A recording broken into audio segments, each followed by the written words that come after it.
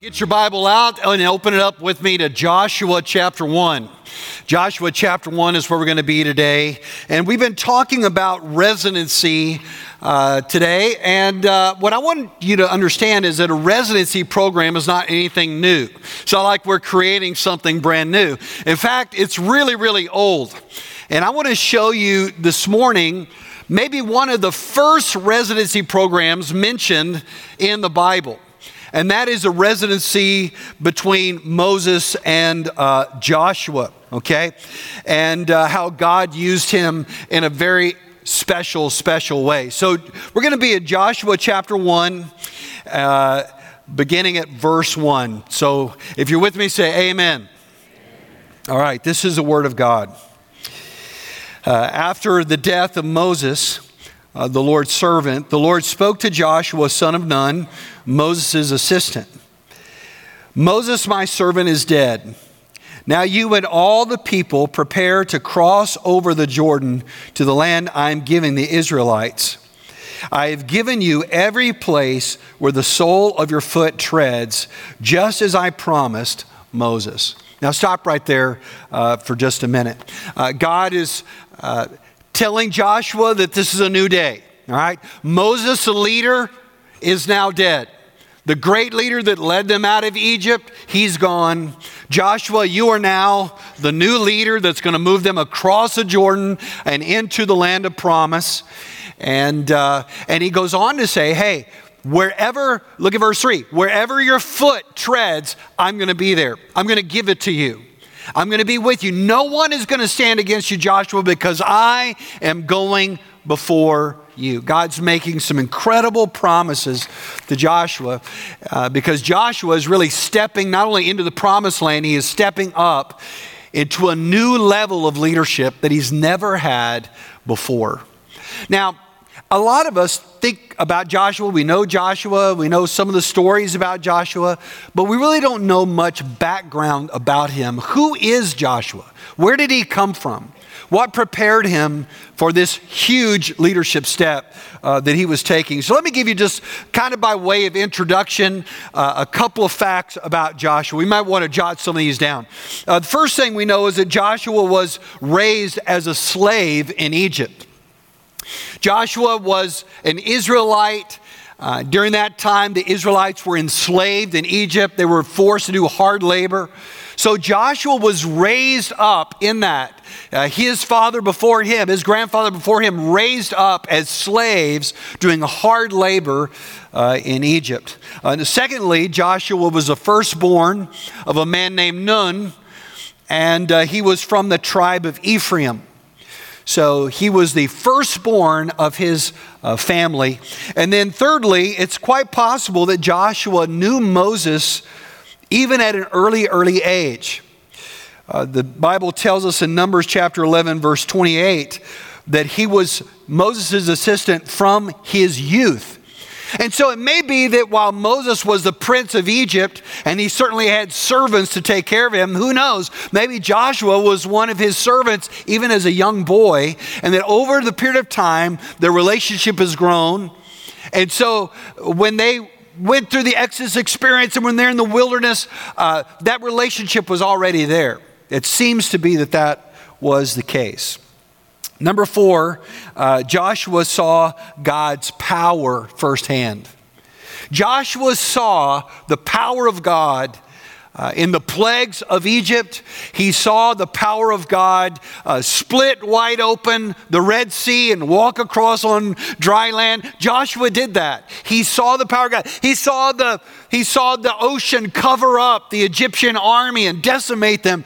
Joshua saw it firsthand. And that would be very important for him when he faces his future battles, because he knows what he saw. He can't unsee what he saw. He saw the power of God at work. So this is Joshua. You know, when you read the background of Joshua, what is striking to me is that there's nothing really that great about him. He didn't go to an Ivy League school like Moses. He wasn't necessarily attractive like Moses. There isn't a lot that's special about him. He seems like a common guy, and yet God had a very special, important plan for Joshua. And listen, God's got a very important plan for you too. God's got a purpose for you. You know, I'm just telling you this as your pastor who loves you. You know, so many times I think you sell yourself short. People think, well, you know, I can't really do that much. And, you know, I've got all these other things going on in my life and God could never really use me. Listen, you're selling yourself short. That God could use you in such an incredible way if you would simply surrender your heart fully and completely to Him. And so what I know is this, that before God uses a person, He trains that person. He prepares that person. In fact, I want you to write this thought down, important point here. God always prepares you for the purpose He has for you. All right, I love that. God always prepares you for the purpose He has for you. In fact, God's already preparing you now. Think about that. All your experience, God's been preparing you. All your education, God's been preparing you. Even the way God made you, your gifts and talents, your interests, your abilities, even the suffering and hardship and pain you've gone through, none of it is wasted. God is preparing you. All this is at work in your life. And if you and I could sit down and we could talk about these things, it could become even clearer the purpose that God has for your life. All right? God's preparing you. And we're going to see here that God prepared Joshua for the purpose He had for him. So what I want to do today is I want to give you 4 leadership lessons that Joshua learned in his residency, okay? And they're going to apply to us too, okay? 4 lessons that Joshua learned in his residency under Moses, all right? So jot this first one down. Lesson number 1, only God can win your battles. Only God can win your battles. Now, keep your finger in Joshua 1, and we're going to move around in our Bible today, okay? All right, so I want you to flip over to Exodus chapter 17. All right, Exodus chapter 17. And while you're turning there, let me just kind of set the stage here that Moses has led the Israelites out of bondage in Egypt. They're now in the wilderness. They've probably been gone a couple of months. And they're making their way down to Mount Sinai to meet with God. And along the way, they are ambushed by a nomadic group of people called the Amalekites, right? Now you got to remember, the Israelites, they're just slaves, right? They just are freed slaves. They're not trained warriors. They've not been organized into battalions and units. They don't have a lot of battle gear. They're just slaves on the run. And these Amalekites are coming on them to fight them. And what are they going to do? What's Moses going to do when they're suddenly attacked, unprepared? We'll look at Exodus 17, verse 9. It says, Moses said to Joshua, select some men for us and go fight against Amalek. Tomorrow I will stand on the hilltop with God's staff in my hand. So what did he do? He said, Joshua, once you get some guys together, you're going to go out and fight. And I'm going to go up to the mountain, I'm going to pray. And so as the story unfolds, as Moses lifted up his hands in prayer to God, Joshua gained the victory and he began to prevail against the enemies. But when his hands came down, then the enemy began to prevail. And so it was back and forth, all right, just like the Baylor game, all right, back and forth. Who's going to win? All right, sorry, Bears. Anyway, just remember the frogs were a part of the plagues of Egypt, all right? I think that's where fear of the frog comes from. UTCU people can use that. Anyway, has nothing to do with the sermon. Anyway, back and forth. And finally, ultimately, Joshua prevails against the Amalekites. And they're so thankful that Moses builds an altar and he calls out to Jehovah Nissi, which means the Lord, our banner. You know, you raise a banner when you go into battle. The Lord that goes before us in battle. The Lord that gives us a victory. The Lord that causes us to win. Now, this is really important for Joshua because Joshua's going to fight a whole lot more battles. In fact, Joshua is the warrior leader. He's going to be known for his battles. But on that day, he learned only God can win your battles. Only God can go before you and win. You can't trust in your own initiative. You can't trust in your plans, your strategies. You can't trust in your resources. Only God can win your battles. What an important lesson for all of us to learn. I remember interviewing a pastor from West Africa. And this pastor is a very humble man, small in stature, kind of quiet in his demeanor. But God has used him to literally reach tens of thousands of people, not only in West Africa, but all over the world. And I asked him, what is the secret to the incredible success that you've had in reaching people for Christ? And he said, well, it certainly isn't my preaching. He said, in fact, when I started to preach, nobody would come. He said, I would preach to an empty room. All right? Nobody wanted to come hear me preach. It wasn't my preaching. But he said, we began to pray and pray and pray that God would do something special that would reach people with the gospel. And he said, I learned that only through prayer could we prevail. And then he looked at me and he said these words, I'll never forget it. He said, the American church, the problem with the American church is this: they have lowered their hands. They've lowered their hands.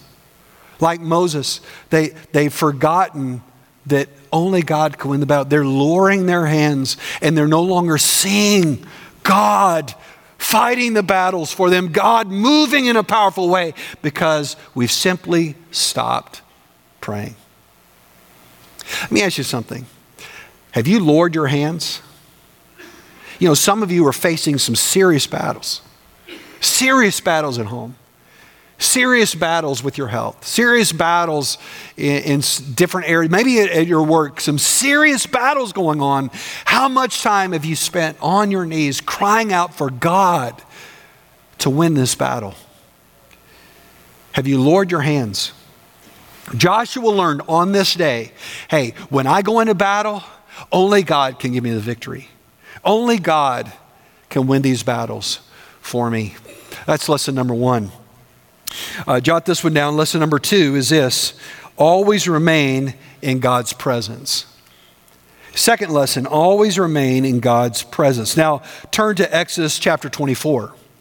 Now they've won the battle against the Amalekites. Now they've made it to the base of Mount Sinai, where God is going to give the Ten Commandments. And God speaks to Moses in Exodus 24, verse 12. It says, the Lord said to Moses, come up to me on the mountain and stay there so that I may give you the stone tablets with the law and the commandments I have written for their instruction. So Moses arose, now get this, with his assistant Joshua, and they went up the mountain of God. So you get the picture. God says, hey, I want you to come up here. I'm going to give you the Ten Commandments. And Moses goes up the mountain, but who does he take with him? Joshua, his resident, right?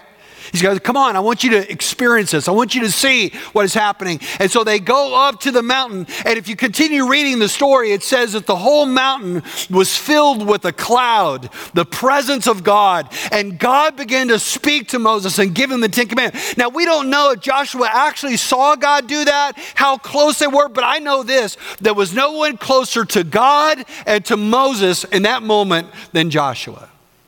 Joshua was as close as you could get to the presence of God. He experienced it. Sometime later, if you flip over to Exodus 33, verse 11, sometime later, after they have the Ten Commandments, Moses continues to meet with God. And in Exodus 33, verse 11, we read this: the Lord would speak to Moses face to face, just as a man speaks with his friend. Then Moses would return to the camp. His assistant, the young man Joshua, son of Nun, would not leave the inside of the tent. Moses had this thing called the tent of meeting, where he would meet with God, and he would take Joshua with him. And even when Moses would leave, Joshua would just stay there. Now, what is he learning as a young leader? He's learning the vital importance of remaining in God's presence. Now, let me tell you something. This is fundamental into your walk with God and fundamental in spiritual leadership. That you can never get to a point where you feel like you don't need God's presence anymore. You can never get to that point. Where did Moses get his direction? He got it in God's presence. Where was Moses encouraged? In God's presence. Where did Moses find answers to the problems that he was trying to solve? In God's presence. You know, I remember as a young leader, I was in my early 30s, and I was pastoring for the very first time, and there was so much I didn't know. I mean, I was faking it till I make it, okay? I would act like I knew what I was doing, but I had no clue what I was doing, all right? And I remember an older man, a businessman in our church, that had a deep walk with God. And I noticed that, and I asked him about, his walk with God and how he was discipling other people. He said, well, Craig, I'll just show you what I do with other guys. I'm like, great. And so for several months, he just discipled me. He took me through a little book called One-on-One with God. Some of you remember One-on-One with God. Actually, when you translate one-on-one into other languages, it's translated face to face with God. Just like Moses met with God face to face. And I learned how to daily come into God's presence, how to daily open up my Bible and hear God speak to me. I learned to bring in those moments with the Lord on my knees and with an open Bible, to bring my problems and my concerns and my discouragements and all the things that I was carrying as a leader. I learned to lay them down in God's presence and to hear from God about how to move forward. And I learned that you cannot begin to trust your own abilities, that you've got to depend and to remain in the presence of God. That's exactly what Jesus told us, right? In John chapter 15, just might make a note of it, John 15 verse 4, Jesus said, remain in me and I in you. Just as a branch is unable to produce fruit by itself unless it remains on the vine, neither can you unless you remain in me. In that one verse, he uses the word remain 3 times, right? It's the Greek word meno, which means to make your home in, to be vitally connected with, to be intimately associated with. And I learned as an early on in ministry, Craig, you can do absolutely nothing unless you remain in me, unless you seek this intimate personal relationship with me. And I am the one that will give you the help that you need. I'm the one that gives you the encouragement you need. I'm the one that will give you the answers that you need. Listen, I've known a lot of people that started off their Christian walk, and they understood that, right? Maybe early on in your Christian walk, you couldn't wait to get up, couldn't wait to get into God's presence, couldn't wait to hear what God would say to you. You're filling up your journal with things that God has been saying, but over the course of time, with distractions and pressures of life and all kinds of things that come on you, you don't meet with God like you used to. You don't hear from him like you used to. And I've known pastors that have struggled and failed. And when they go back and rewind the tape as to when the problem started, they will say it was when I started neglecting remaining in God's presence. Joshua learned this early on. Lesson number 1, only God can win these battles for you. But lesson number 2 was that you must remain in God's presence. You must, Joshua, stay in the presence of God, because that's where he will give you what you need to lead. The third lesson, jot this one down, is this: going your own way leads to heartache. Going your own way leads to heartache. Now flip over to Numbers chapter 14. All right, we're just kind of moving around in our Bible today. Numbers chapter 14. After Sinai, after the receiving of the 10 Commandments, Moses leads them all the way up to just the border of the Promised Land. And Moses sends out some spies into the Promised Land. And of course, Joshua is one of those spies that goes out to just scope the place out. And they come back after 40 days and they say, this land is awesome. This land is great. It's a land full of milk and honey, right? But the people are great. The people are large. They're giants in the land, and there's no way that we can make it. And there is this bad report that is circulated among the people. And the people just start to cry and wail. They're like, why did you bring us up here? And we're going to fail, and our children are going to be enslaved by these people. And they're just losing it, right? In fact, at one point, they consider killing Moses and Aaron and establishing another leader that will lead them back, right? They're seriously having these discussions, all right? That's a bad day at the office when people are considering killing you and getting a new leader, right? And in the middle of all this kind of chaos, guess who stands up? Joshua. Joshua stands. This is one of the first times we see Joshua actually taking leadership, in front of the people in a crisis situation. And Joshua stands up, and look at Numbers 14, verse 7. This is what he says. Joshua is saying now to the people, the land we passed through and explored is an extremely good land. If the Lord is pleased with us, he will bring us into this land, a land flowing with milk and honey, and give it to us. Only don't rebel against the Lord, and don't be afraid of the people of the land, for we will devour them. Their protection has been removed from them, and the Lord is with us. Don't be afraid of them. I just love this speech, right? Powerful speech. Hey guys, we got this. God, their protection's removed. God's with us. God will give it. Hey, don't be afraid. Hey, don't rebel against God. Let's move forward. And how well did that speech go over? Anybody know? It didn't go over very well, did it? They're like, no, we can't do it. We can't do it. And finally, they decided they would not move forward. They would not cross over the Jordan. And finally, God said, all right, you don't want to cross over? Then back out to the wilderness you go. And for 40 years, they wandered in the wilderness. And what I want you to understand is that Joshua got a front row seat to all the pain that is caused when you go your own way. When you say, God, I'm not going to do that.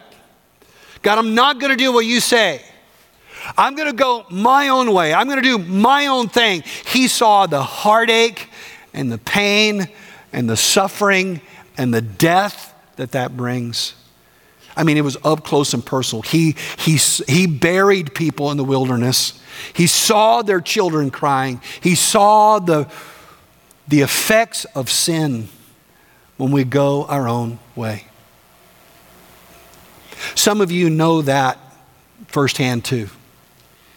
You know what it's like to say, God, I'm not going to do your way. I'm going to do my own thing, and to go your own way. And many of you have, man, if we had all day, we could probably put up a mic and we could just circulate people sharing their testimony. Man, let me tell you, man, when I went my own way, listen, this is what happened. And we've learned many times a hard way that God's way is always the best way, and our way always leads to heartache. Our way always leads to heartache. I'll never forget a pastor one time. I was sitting in a car with him, and he said, Craig, I want my life to scare you to death. There's shocking words to hear from a pastor, right? I want my life to scare you to death. But if you know the story, you understand why he said that. Because over the course of time, he had begun to drift away from the presence of God, began to trust his own abilities. And of course, when you begin to do that, temptation is right around the corner, and he had fallen into moral failure. And I saw his life unravel. And I also saw that the pain and the chaos and the heartache that it brought radiated well beyond him and his wife, and even beyond his family, rippled through the church family, out into the community. Still continues to have impact on people today. And he said, I want you never to forget what sin does. I think Joshua learned that lesson over those 40 years in the wilderness, that you go your own way, it's only going to bring heartache. Boy, wouldn't it be better if we learned that lesson early on in life, right? Wouldn't it be better if we could learn that lesson early so that we always obey where God leads? That leads us to the last lesson, lesson number 4. Jot this down. God's big plan is all about multiplying a movement. God's big plan is all about multiplying a movement. Just before Moses' death, he cried out to God and said, God, I'm about to pass away. Who is going to take the role of leadership? Who have you put the mantle of leadership on? And God said, I want you to anoint Joshua. Joshua is the man. And he goes on to say in Numbers chapter 27, verse 18, that Joshua was a man filled with the Holy Spirit that took the mantle of leadership. And that really brings us back now to Joshua 1. We've come full circle now, back to Joshua 1 where we started. And I want you to look down at verse 6. Joshua is now listening to God. God saying, Moses is dead. You're now the new leader. I'm going to go before you. And look at what it says in verse 6. He said, be strong and courageous, for you will distribute the land that I swore to their fathers to give them as an inheritance. Now I want you to circle the word distribute there. He said, Joshua, why don't you be strong and courageous because you're going to distribute this land. Joshua's role, listen to me, was not just to lead the Israelites to cross over the Jordan River. It was not just to lead the Israelites to conquer the promised land. But get this, it was also to lead them to distribute the land among the tribes so that they could multiply and fill it. So that the land would be filled with God's people, and this land would be now a nation that would be a light to all nations. See, that was God's ultimate goal. Multiplication, filling the land to be a light to all nations of the glory of God. It's all about multiplication. And listen, God's plan for his people then is God's plan for his people now. It's still all about multiplication. God's plan for you and me, God's plan for us individually, God's plan for us as a church is not that we would be content to be just where we are and enjoying our place, but that we would constantly be advancing into new territories, constantly crossing the Jordan, crossing into new territories, going to new places and filling and multiplying and taking the gospel. That's God's mission for us. In fact, you can see the correlation. Just as Joshua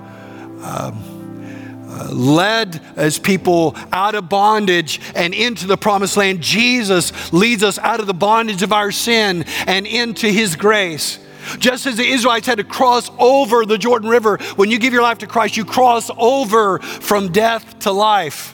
Just as they were to settle in certain lands, God has called us to settle into different areas all over the world to be his witnesses in Jerusalem and Judea and Samaria and the world. This is why we plant churches in Madrid and why we're planting churches in Montreal and why are we in West Africa? What are we doing there? Because we're following the command that God has given us.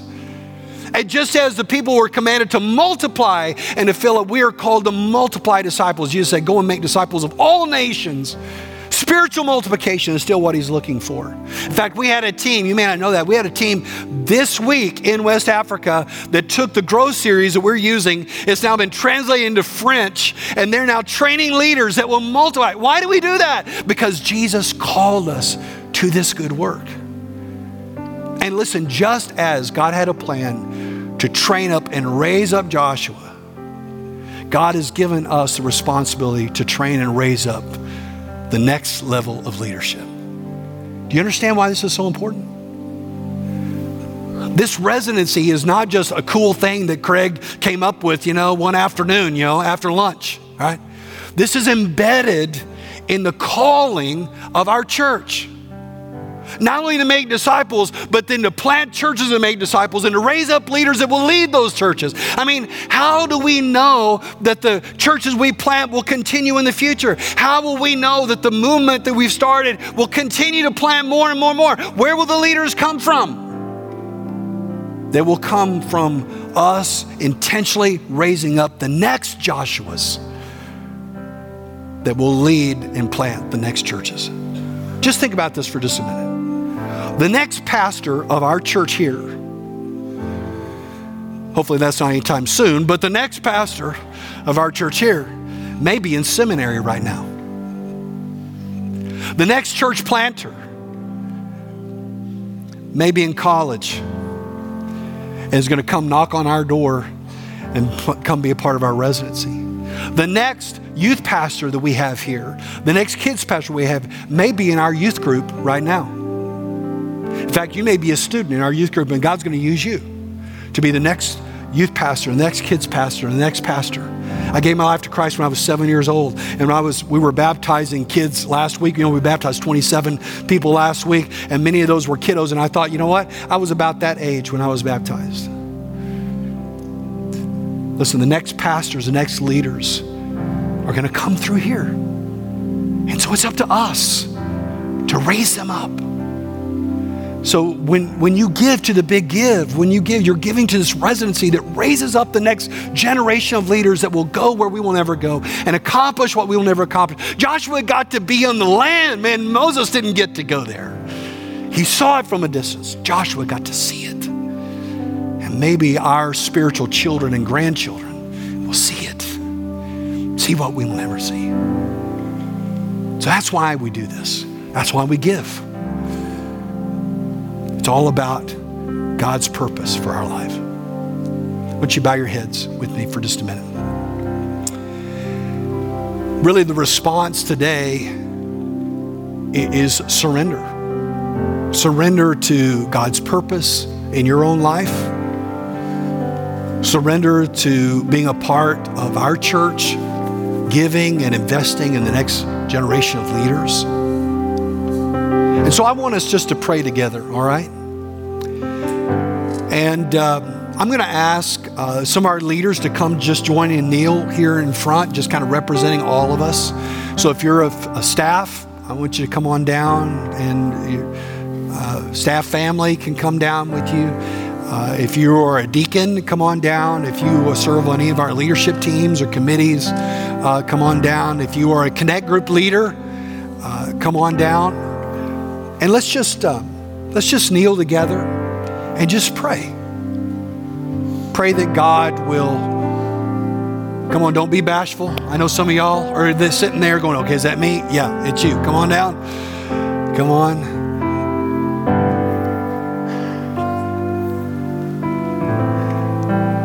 And we want to just pray together for God to raise up the next generation of leaders right here in our church. Would you join me in prayer? Lord, we love you. And Lord, who are we that you would use us anyway? God, who are we that we could know you, that we could be a part of taking your gospel to the ends of the earth? But Lord, here we are as individuals and as a church, and we're surrendered to you. Our hands are open, our hearts are open to you, God. And Lord, I really pray that, God, you would use this church tucked away in Colleyville, Texas. God, that you would use us as a place that you would attract young leaders and train them up and send them out throughout the United States, throughout the DFW area, throughout the world. That God, you would use this place, this piece of ground, these people to raise up the next Joshuas, the next leaders that will take us places we've never gone before. Lord, we know that we cannot trust our own abilities. Lord, we know that this battle belongs to you. Lord, we know that we need your presence to go with us. Lord, we know that when we go our own way, that It only brings heartache. So, Lord, we're surrendering ourselves to you. Lord, use us. And Lord, take these gifts. Lord, I pray that you would well up generosity in your hearts of your people to give to this cause. And that, God, you would take them and you would use them in the lives of young leaders that will never, ever be the same. Lord, we love you, and we surrender all this to you. In the name of Jesus, we pray.